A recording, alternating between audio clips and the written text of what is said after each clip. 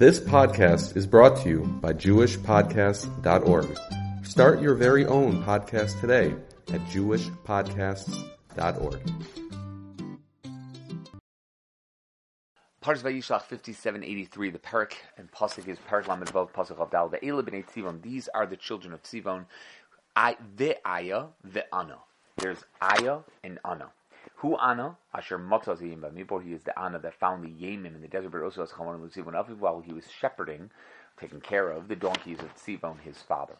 So the question is, why does it say Ve'aya when there's no first child mentioned over here? It says Ana, the Ana, because of Aya, but what's that? So I found 6 different answers to this question. The first one is Rashi. Rashi says the Vav is extra and should be read as Aya and Ana. And he gives 2 other examples of this where Vav is mentioned in different places when it doesn't have to be that way, and that's that. The Ibn Ezra says the exact same thing, claiming it's the same as a Fei Rafa in Arabic. I don't know what that means, since it appears without a Vav in Divrei Yamim, right? And it's like that. The Ramban says the same and gives a different proof for it. But none of them explain why the pasuk has an extra Vav. Meaning, okay, yeah, it could be done, but there's no reason for it to be done, so why exactly is there a Vav?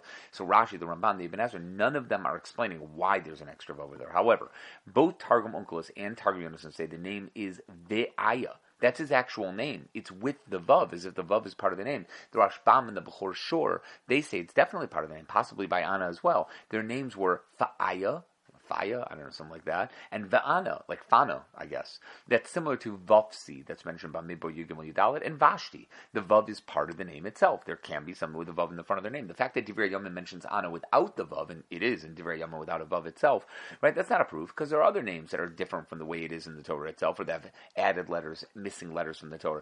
So that's okay. Every proof that the Rishonim bring, right, in other words, the Ramban and the Ibn Ezra and Rashi, etc., they say that is an extra Vav. It's not a real proof, says the Rashbam, says the Bechor Shor. So it makes sense that these Vavin are part of their names, and his actual name was Faya. I think that would be a good way of putting it, Va'aya. So the Rokeach and the Rabbeinu Yoel both say that there was a child that died before Aya was born, and then he was born afterward. Maybe he was named after him, and that's why it says Ve'aya, as if there was someone else born before him, somebody else there. Maybe he was even named for him, and they added the Vav to his name to differentiate between him and his older brother that died. There was an Aya that died, and his name was Ve'aya, the second Aya that was there. That's why there's a difference between the Torah and Divrei Yamim. The Divrei Yamim is referring to the first brother that was born, maybe in actual whatever, and this Aya is referring to the one that actually lived. The Radak says from his father that Tzivon had other children that were born before Aya and Ana, but they weren't as important as these two. These two, Aya and Ana, were the most important. That's why there's a Vav here to hint that there were other children, Ve'aya, Ve'ana, but there were other people as well, and there are other children that were born as well. I count that as one big answer. So again, we have Rashi's answer, the Ramban and the Ibn Ezra, that the Vav is extra. We have Targum Onkelos, Targum Yonason, and Rashbam and the Bechor Shor that seem to say that Vav is part of the name itself. We have the Rokeach, the Rabbeinu Yoel, and the Radak, that there was another brother, whether it was Aya or somebody else or whatever it was, somebody that wasn't important. Either way, that's the idea behind it. The Be'er Basada says a 4th answer. It's possible that Aya was actually the second born. Ana was older than him, that Aya and Ana should be switched, but because we wanted to hint that Ana was a mamzer, right, and we talked about that before, earlier in the parsha, talked about how Ana, etc., he is placed second with the Vav in front of Aya to indicate that he was not the oldest. And that's the idea why. That's why he was put over here, to be able to say such a thing, to be able to indicate he's not the oldest. So Ve'aya, Ve'ana, but really Ana is older than Aya. And that's why he's that way. Another answer, or 5th answer, is given by the Netziv, who says that Tzivon actually adopted his younger brother Ana. I'm not going to go into this whole thing now, but there is a whole issue of Mamzerus, of who exactly Ana is the child of. Is Ana the child of Seir, or is he the child of Tzivon? Was Tzivon together with his mother, and therefore Ana was technically his own brother and father? We'll talk about that. But either way, it seems, so quoted in the Netziv, that Tzivon adopted him and treated him as his own son and raised him, when his real son was Aya. Because Ana was technically older than Aya, but Ana was only his brother, right? His letter Vav was put before Aya to say he wasn't the oldest. Ana was the oldest, but he was the only son of Tzivon, because Ana was not the natural son of Tzivon. He was only adopted by him. Olivama is also known as the daughter of Ana and the daughter of Tzivon. This may be because she grew up in Tzivon's home along with Ana. So he gets around the whole Mamzerus issue and says they were just raising each other because that was what they did in those days by the people of Esav. That's what they ended up doing. Now, the Rabbeinu Yoel says this pasuk is telling us that they were all together with one another.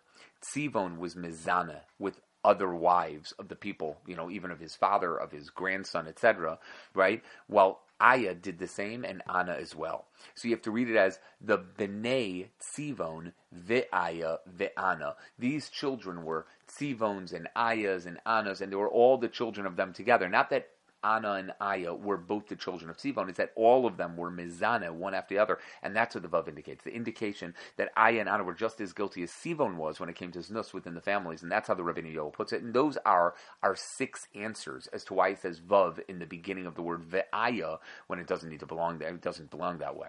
Okay, so why does the pasuk then say that Ana is the one who found the Yemen? Was there another Ana that we need to know about? And the Rashbam says there was another Ana, his uncle Tzivon's brother, right, who was mentioned earlier. This Ana was younger than him and was known for finding the Yemim, right, but there was another Ana, his uncle, who was Tzivon's brother, and that was a different person.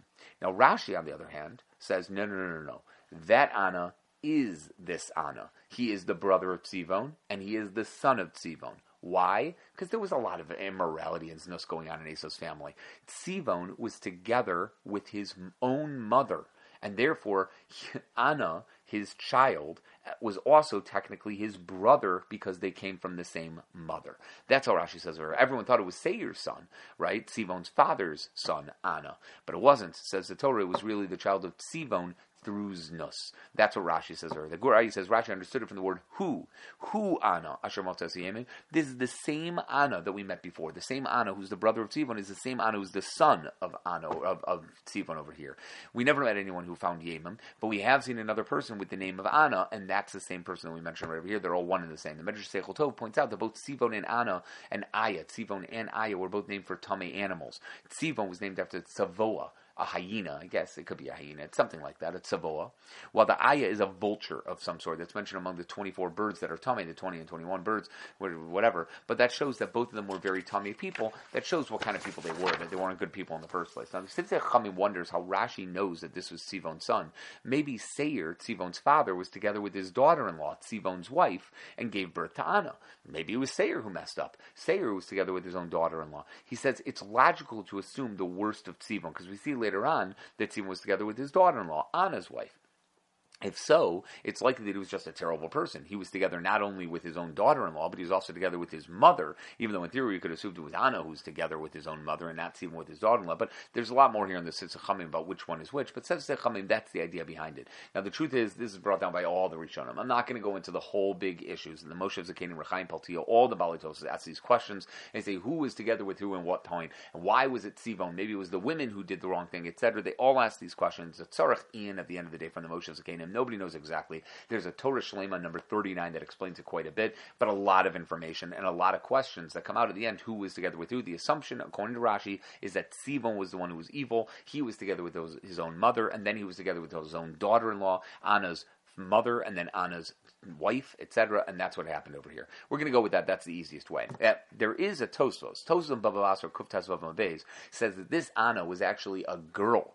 Even though the pasuk says who Ana, and who obviously refers to a boy itself, it's likely that she is known as a he because of the property that she inherited from her father/brother Tzivon when he passed away. Now, how could she inherit property from her father Tzivon if Aya was certainly a brother and Aya was born before him? So it must be, says Tosfos, that Aya died. She was the only child of Tzivon, so she inherited all the property of Tzivon as if she was a boy, and therefore the pasuk used the word who by her. That doesn't work like the Rokeach, right? But we see there an opinion that Aya actually died, right? That's going to work out somewhat well. The Balitos argue on these points and say it could be that Ana was a grandson of Tzivon in some way, probably through Amzeris again, and we paskin b'nei banim harei kambanim, and therefore he's considered like Tzivon's son, and therefore he went ahead and inherited. But nonetheless, Tosfos comes out with the shita that Ana was a girl. I don't know if that's the Ana that we mentioned before, who's known as the brother of Tzivon. That might not be. That could be the son of Seir. But this Ana was a girl, according to that shita and Tosfos. So we have a totally different opinion of what it was. But that brings us to the best part of this year, which is, what are the Yemim exactly? These Yemim that he found. What exactly are we talking about? So I'm going to give a bunch of different answers, 6 different answers to this question. So I had 6 before and 6 now. So this is what we have up here. Rashi says that they were mules. Now, a mule is formed by having a donkey and a horse together. If you have male donkeys and female horses, or female horses and donkeys and male horses, you're going to have a mule. Different types. The Gemara says it's different in the ears and stuff, different ways. But nonetheless, that's what a mule is. Now, he was the one who did that. He was the first person to put together, specifically, this is how Rashi says, a male donkey with a female horse, and they gave birth to the world's first mule, he says. He himself was a mamzer, so it makes sense that he brought mamzerus into the world. He was a mamzer himself because Sivan Avuz was together with his mother, so therefore he brought a mamzer into the world from two different animals, completely from different areas. This is what happens, explains the Abarbanel. Puzzle people bring about puzzle things in the world. He was such a terrible person, he only could bring more puzzle things into the world. Why were they called yemim then? What's the word yemim? You could just say pered. Pered is the word for mule. Why not say pered itself? Rashi says it's because people were afraid of them, from the word ema. There was a fear of them. Apparently, there's a certain type of mule called a pirda levana, a white mule or white-legged mule. And if they bite a person, they either cause death or, at the very least, a permanent wound. Rabbi Hanina wrote one time said he would never eat. He never knew someone to live from one of these bites. He didn't know anybody who was able to live from them or to be healed from them. The Amalais says it could be because they were created be'isser, so therefore that's why they were considered dangerous. But that's a strange thing. We don't see that mule bites are any more dangerous than anything else in the world, but regardless, that's how the Miyam Lois puts it.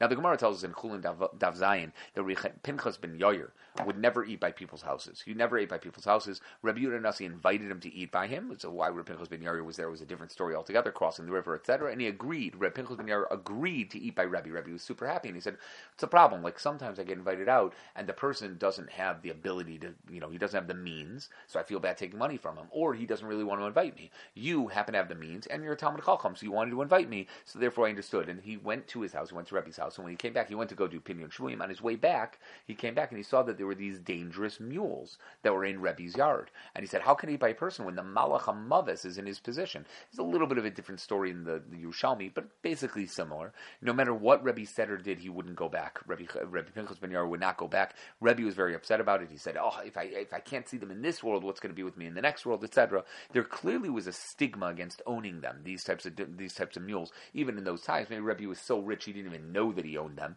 right? But the idea that there was something regarding this, and that's maybe why they were called Yemim. They were fearsome creatures.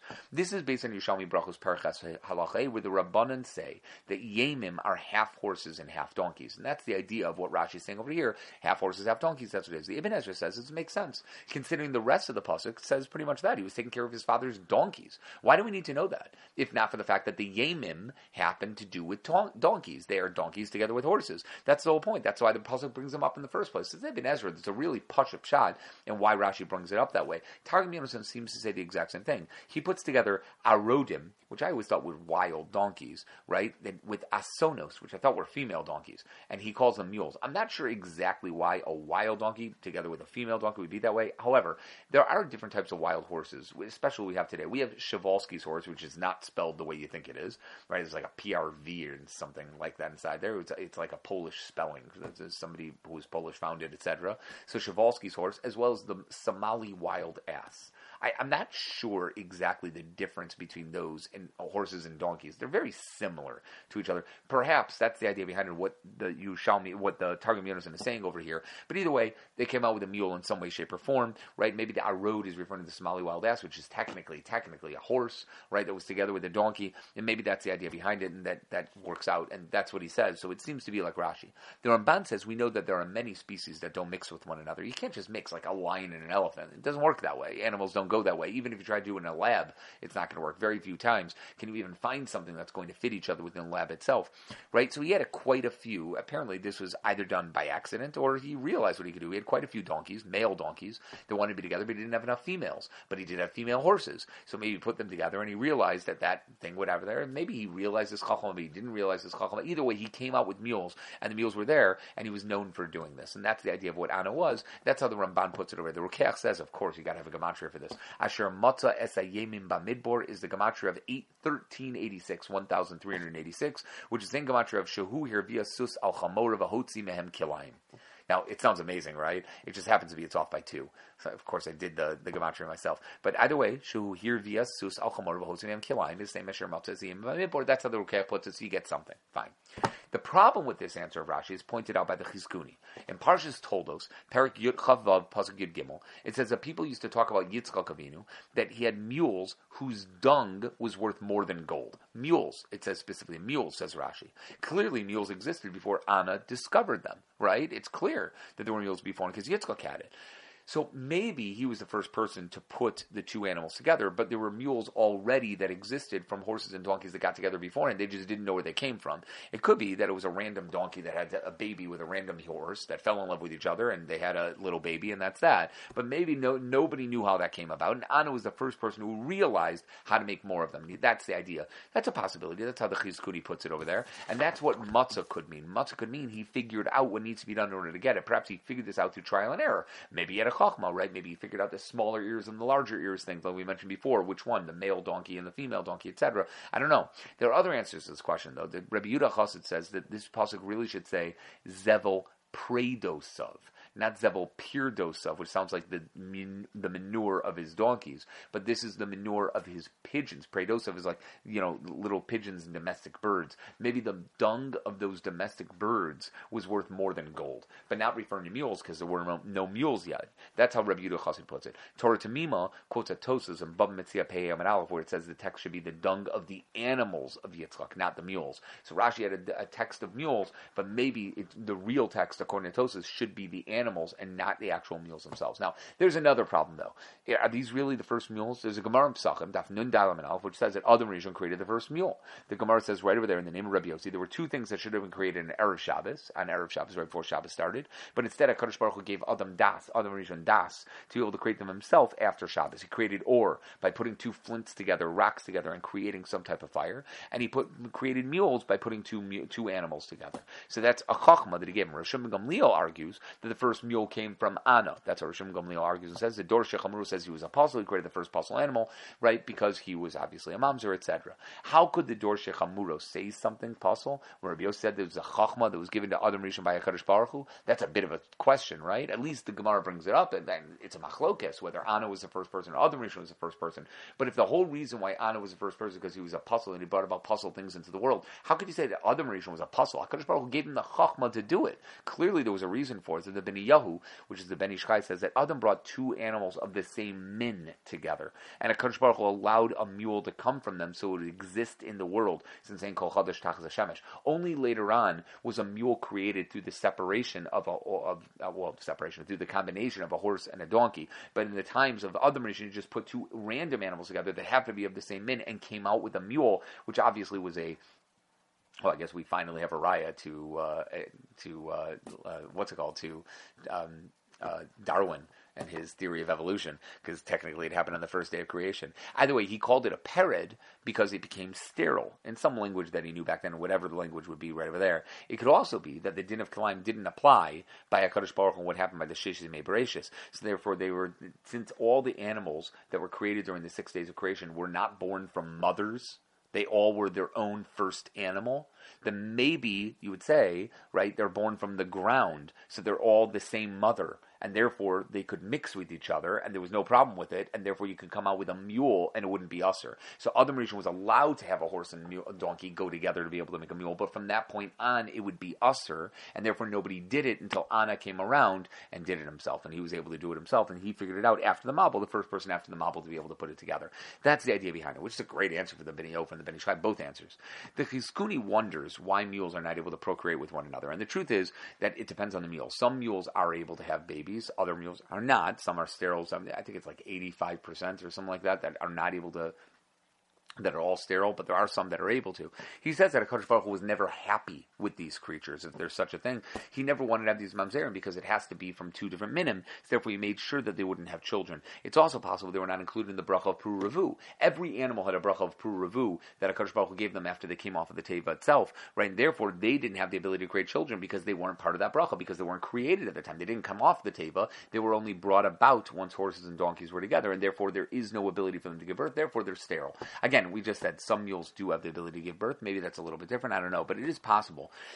I always thought this way, that was the norm before the Teva, and that two minim were able to have children before that time. That might have changed afterward, and after the Mabul was there, HaKadosh Baruch Hu was like, I'm not going to let two minim be together with one another. They have to be extremely similar to one another in order to have a baby. Now we only have very, very similar animals that are able to procreate with one another. I've always thought that if you could get around the carbon dating issue, that somehow could explain some of the dinosaurs. Obviously, the carbon dating issue was an issue, but if there's a way of understanding the Mabul caused some type of rift in the earth that allowed carbon to be able to, become an extreme difference of what it was beforehand, or there's something wrong with the carbon dating that I don't understand because I see it as it is.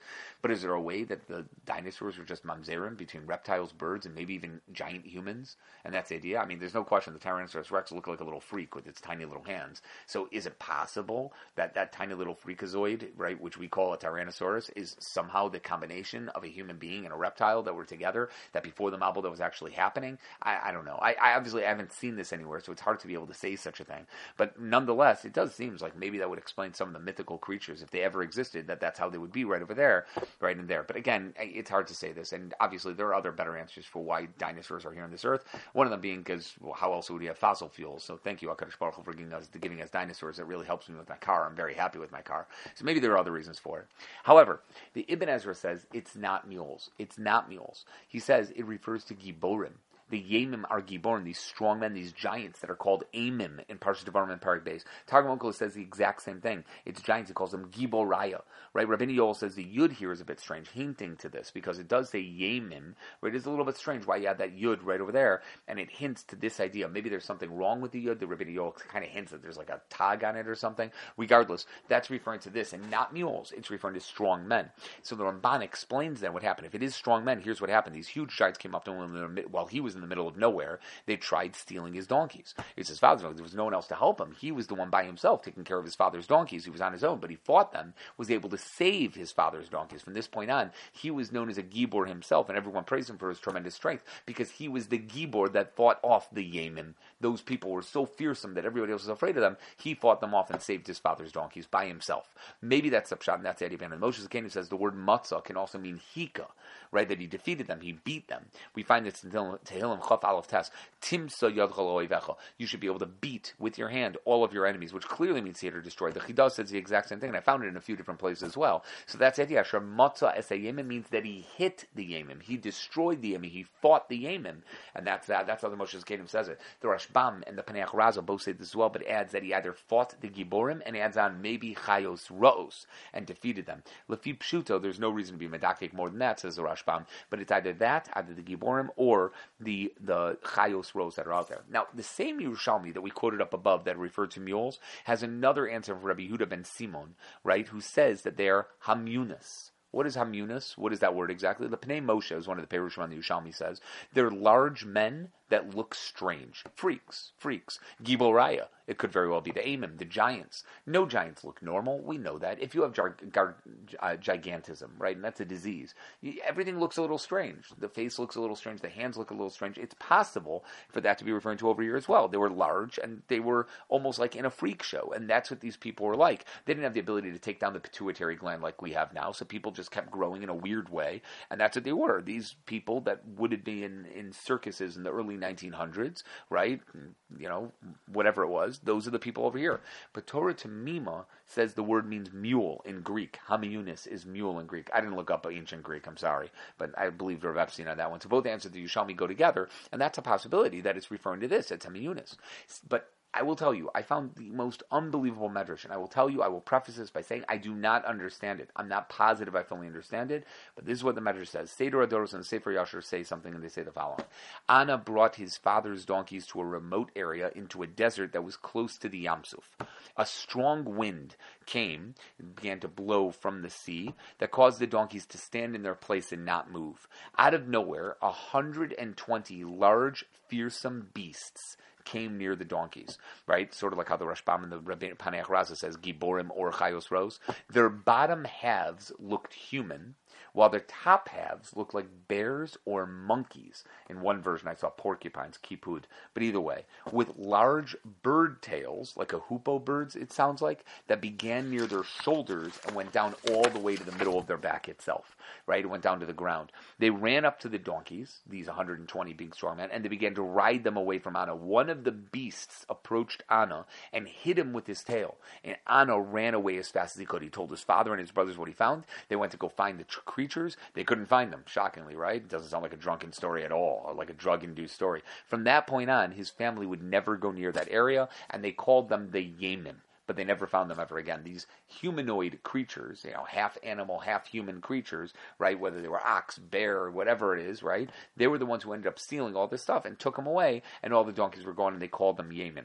Again, I hear it because if you're dealing with the Amim, who are the giants, and giants look a little freaky, I can understand how a person might mistake that, especially if they're fully hairy, to look like animals on top and human beings on the bottom. The fact that the only person who is made that this happened is Anna, and he's a mamzer who's born from mamzeres beyond mamzeres throughout Esau's family, doesn't bode well for the truth of this story. But I don't know what the point of the medrash is. I don't know what the point of this medrash is. Usually a medrash is there to be able to teach you something, and I'm not sure what exactly it's trying to teach you, other than the fact that he fought Giborim. This takes a little bit of work, and unfortunately do not have an answer as to what exactly this medrash is talking about. Tried a little hard. I got to think about it some more. The Tzror Amor says it refers to shadim and mazikin that are found in deserts and desolate areas, based on the Zohar itself. Since they were created Erev Shabbos ben Hashmashos, similar to mules, it's a little crazy, right? Or at least the mules were Motzei Shabbos. They're considered like they're missing something.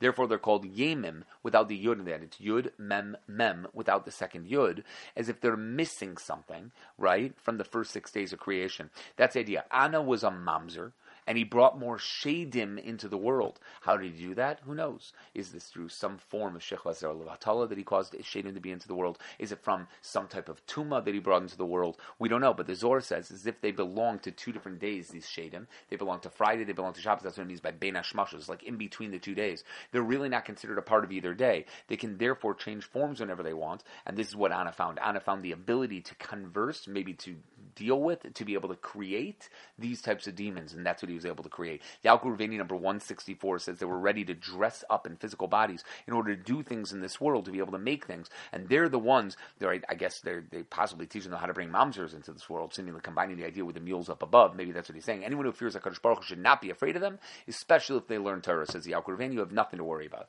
And our final answer is from the Ibn Ezra, which mentions in passing, he says there are those who say this refers to a certain type of plant, right? But the Pesukim don't make much sense in that context. He doesn't even quote where he gets that from. It's probably one of the Pashtanim of his times who ended up making something up, and who knows that the Yemim refer to. Rav Aryeh Kaplan says the Vulgate, which is the Latin version of the Bible made in the 4th century by St. Jerome, translates the word as hot springs, while the Syriac, which is a Western dialect of Aramaic in which many Christian texts were preserved, I looked both of those up, by the way, the Vulgate and the Syriac, says water or springs, but there's no support for any of this in Jewish sources. We don't have anything like that. The Septuagint leaves it untranslated. That's the St. James Bible, who obviously that's where the 72 Zakanim got together by Ptolemy and put together the Torah that we have, the translation of the Torah that's mentioned in Megillah and Daf Ches, I think. I don't remember exactly. The Septuagint, it leaves it untranslated, just calls them Yemim. So who knows what this is? But in the end of the day, we see that this is one of the things that Esav has. Esav was a apostle. He had a child named Anna who's a apostle. He created psulim. Whatever this psul is, whether it's shadim, whether it's giant, or the fighting of the giants, whether it's referring to some creatures, whether it's referring to mules, it means that Esav brought about only 2 months of this world. Nothing good came from Esav. That's the point of this entire pasuk. Have a good Shabbos, everyone.